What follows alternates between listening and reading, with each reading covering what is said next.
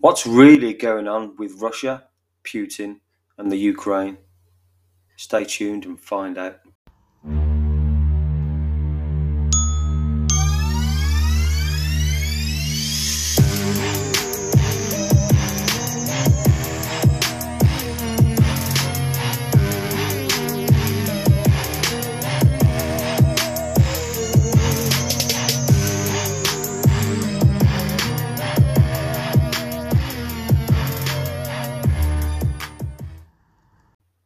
Hello, my friends, and welcome to another Digital Rebel podcast.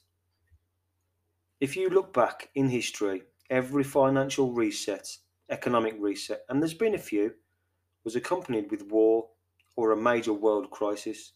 Now, this one is no different.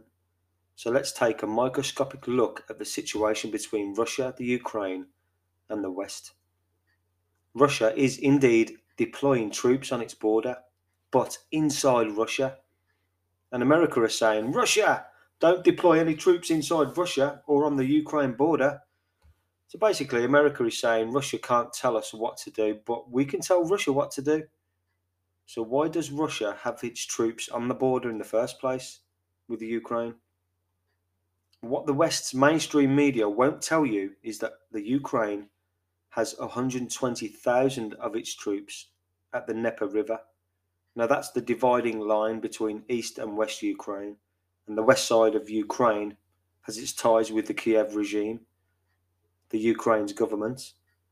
Now eastern Ukraine is a largely ethnic Russian population, and when the coup happened in 2014, new laws were introduced telling the population the Russian language has now been outlawed. It's a criminal offence to speak Russian, their own native tongue. Imagine that. You're no longer able to use your own language.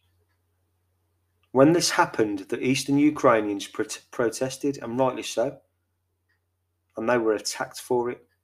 Neo-Nazi groups with close ties to Ukraine's military were sent in to cause havoc. Putin then sent in aid to help the people in the eastern Ukraine republics in 2015.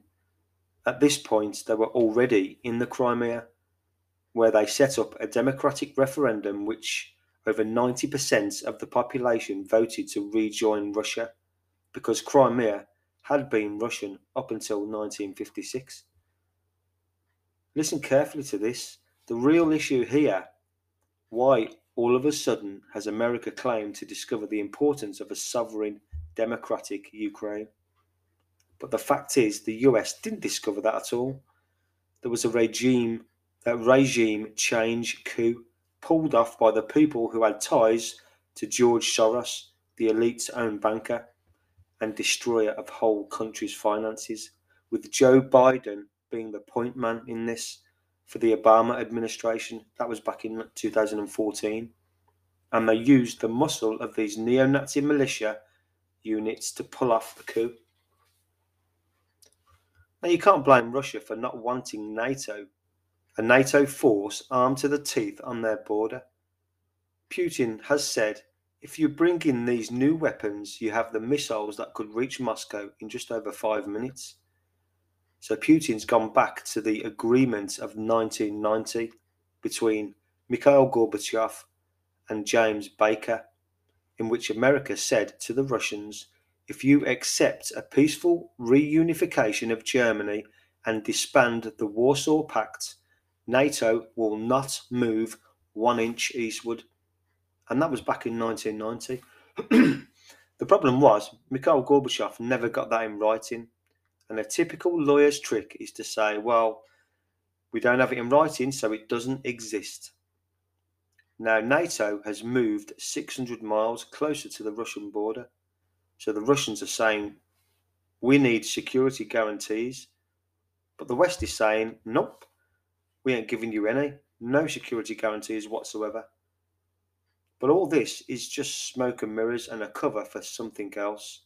I'll explain more on this later on.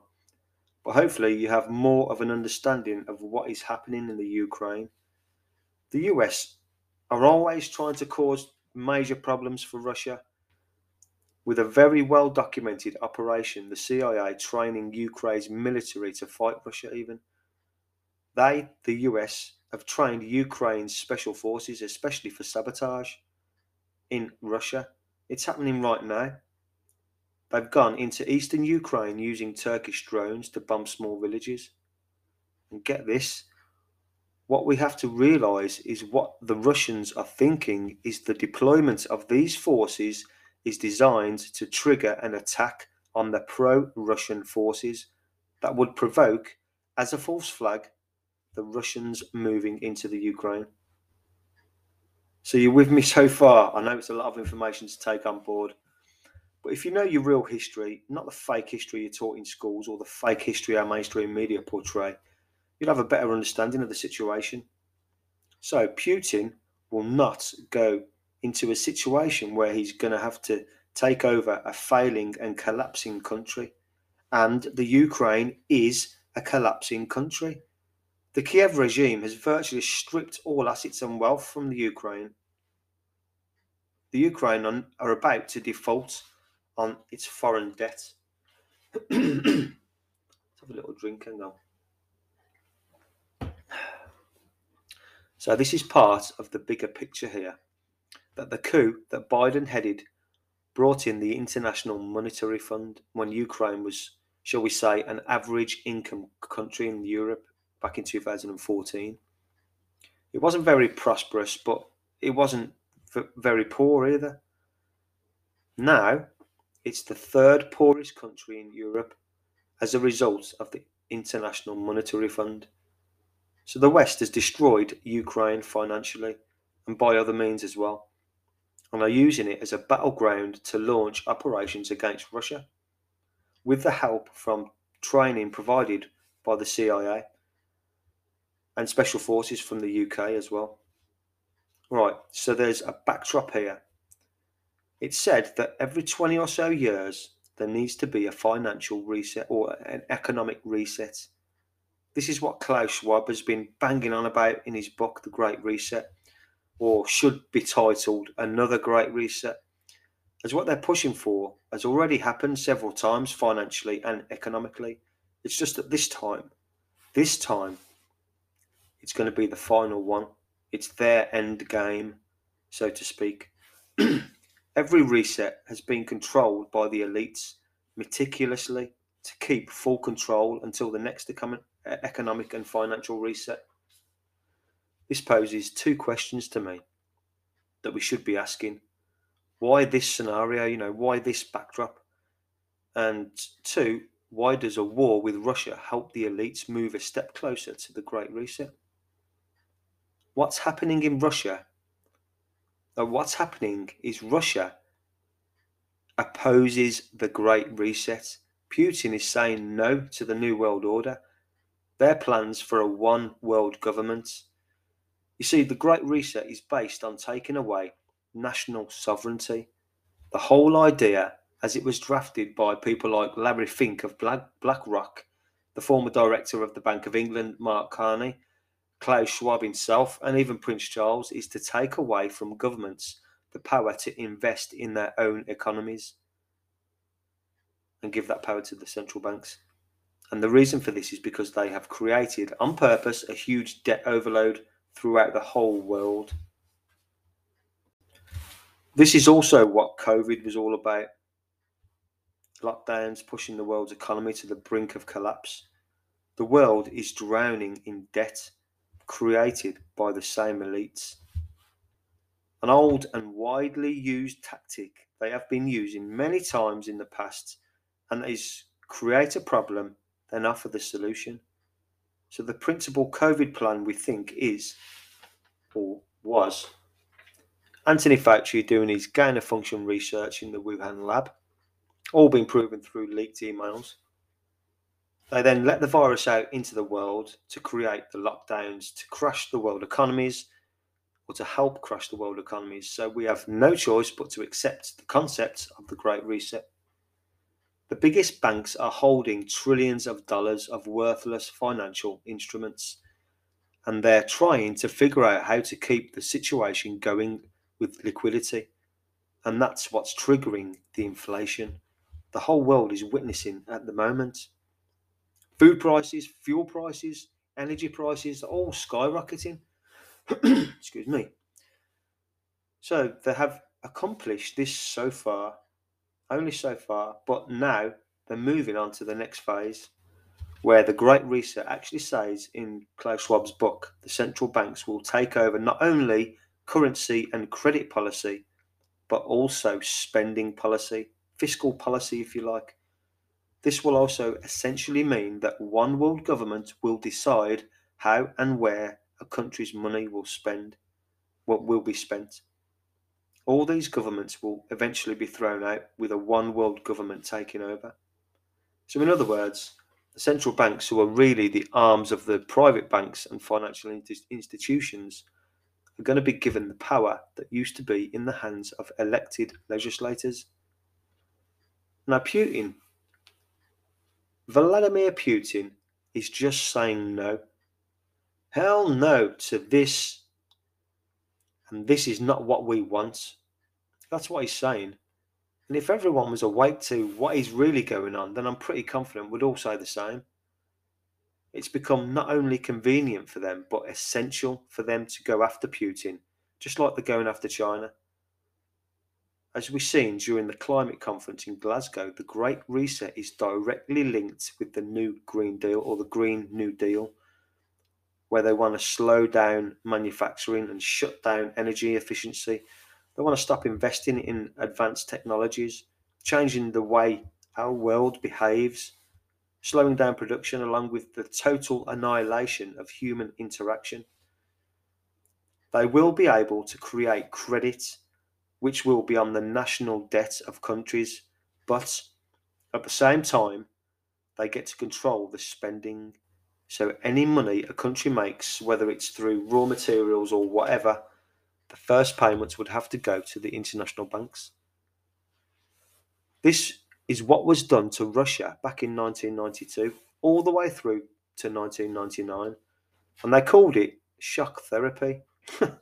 Imagine, it was so cool. It was the so-called transition to a market economy. So they said it was anything but a transition to a market economy. The Russian oligarchs, along with the KGB operatives, worked together with the banks in London and Wall Street, with Harvard economists like Jeffrey Sachs and the Clinton team that all went in and looted the country. It's taken Putin 20 years to turn Russia from a high death rate and low birth rate state into a more stable nation. Russia was in a profound demographic crisis when Putin took charge. He changed all that. Good birth rates and death rates, advances in science and technology. It is almost no debt and a hard currency and a thriving, although small, economy. And what they're saying to the rest of the world is, don't listen to Klaus Schwab and his ideas for a great reset. What happened to Russia from 92 to 99, in effect, is now happening to the rest of the world. They don't really want to revive America's industrial economy, do they? Or that industrial economies throughout the world.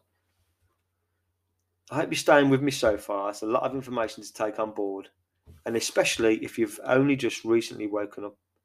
Maybe COVID has had a strangely positive impact on some people, as in it's woken up millions and millions of people to the fact that the so-called facts mainstream media pump out every day rarely have a complete chain of truth to them.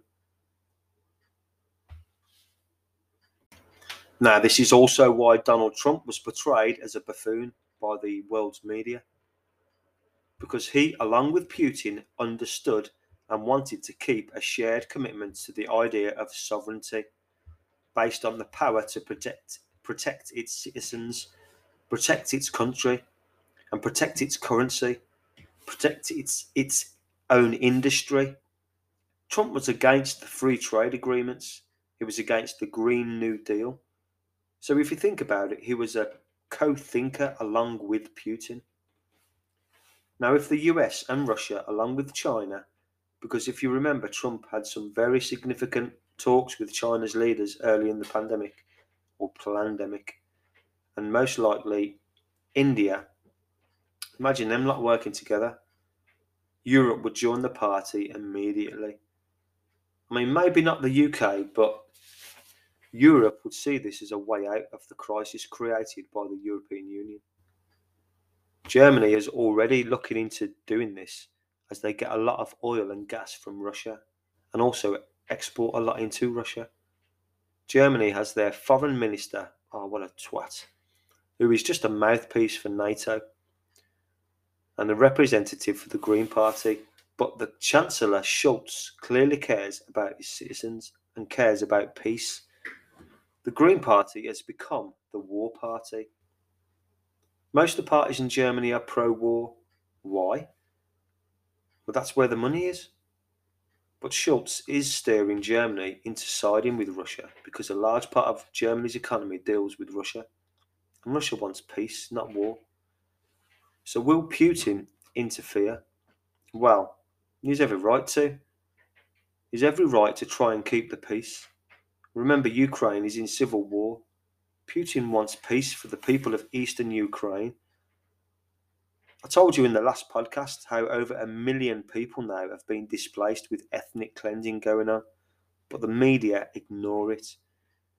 They ignore that and try and twist things. We know how they operate now. And we know which institutions fund them and make them push their agendas 24/7. So what could Putin do to throw a spanner into their plans? Well, if you look back at what's happened in Syria, where the US is, according to Mike Flynn, was arming and training the jihadists to overthrow the Assad regime. The Russians stepped in and stopped it. They also recently stepped in and stopped the colour revolution coup in Kazakhstan. Now, Kazakhstan is a very large country with a very small population, but very rich in raw materials. When there was an effort by the same networks that overthrew the governments in the Ukraine back in 2014, George Soros again, the National Endowment for Democracy, they tried to overthrow the government of Kazakhstan. Putin again, through the Collective Security Treaty Organization, came in and crushed it. And what did they find? In addition to the people who were in the streets protesting the high prices of fuel, they caught jihadists from Iraq, Afghanistan and Syria. Those were the ones that was doing all the beheading in Kazakhstan at the time. It's the same MO, always been the same MO. The use of terrorists to overthrow sovereign governments. And here's where the Russia-China thing is important. The Chinese are, let's say, a mixed bag. They have the evil, they've got their evil social system. But what the Chinese have done, which makes perfect sense, is that they are cracking down on speculation in the stock markets. They are, they're cracking down on it while they continue to invest in new technologies, transportation, and energy resources. And they are extending that right across the rest of Asia and parts of Europe.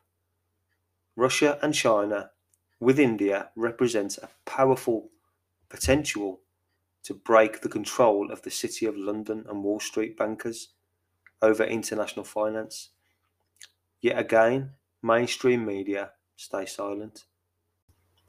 What was the first thing America did after pulling its troops out of Afghanistan? They announced they're going to set up an Asian NATO to contain China. We have confrontation going on over the Taiwan Straits and over Ukraine. So the old strategy going back to the globalists around the Harry Truman era, which was to contain Russia. Putin isn't the old Soviet Union, who was hell-bent on world domination, a bit like America is now, still is now.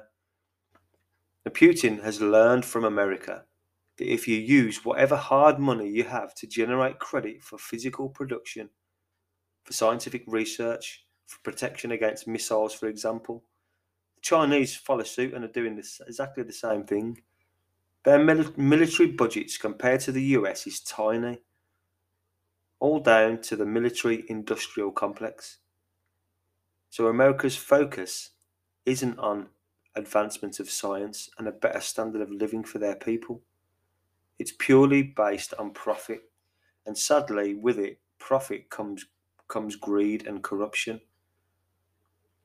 America and the West have always suppressed technology that could in fact help humanity greatly, purely because there's no profit in it. You only have to go and study Nikola Tesla to realise this. To put it in a nutshell, you've got a British system which has dominated the world financially since World War II. Even President Kennedy was pushing against the Federal Reserve while moving against a confrontation with the Soviet Union. And what happened to him? In Dallas, Texas, 3 shots were fired at President Kennedy's motorcade in downtown Dallas. The first reports say that President Kennedy has been seriously wounded by this shooting. Enough said. Sadly, he was murdered. And he was murdered by the same organisations who launched the attacks on Donald Trump, the intelligence community working together with foreign interests and the central bankers. So this is what is actually happening. They want to attack any country who wants out of the existing system and anyone opposing the Great Reset. Go back to 1999 when they made commercial banks the same as investment banks, and when the 2008 banking crisis happened, I'll repeat that, we should have used that as an opportunity to go back to regulated banks, where money did go into research and development and into science and technology. But it never. We should have put the speculators in prison, but we never. Instead, what happened with Bush and then Obama in the US and the rest of the world? They bailed them out. Tens of trillions of dollars went to bail out the speculators. This was in 2008. We all know about the banking crisis and the banking crash. If you look now what's happening worldwide, it's 2008 on steroids. We never solved the 2008 problem. We let the derivative dealers continue to function. We ensured that none of the money went into local banks to help small businesses, for instance. Instead, all that money went to the people with all the money anyway, mainly the speculators. What you have to understand is speculation builds up a lot of debt, because at a certain point, people realise the speculative instruments they're buying have nothing backing them up and they're worthless. The question is, do you write them off or do you try and sell them to some other sucker? If you choose the latter, how do you sell them on? Now, the banks come along and create huge volumes of liquidity that go into the hands of the swindlers who carry on trading and selling them. So what does that do? It causes inflation.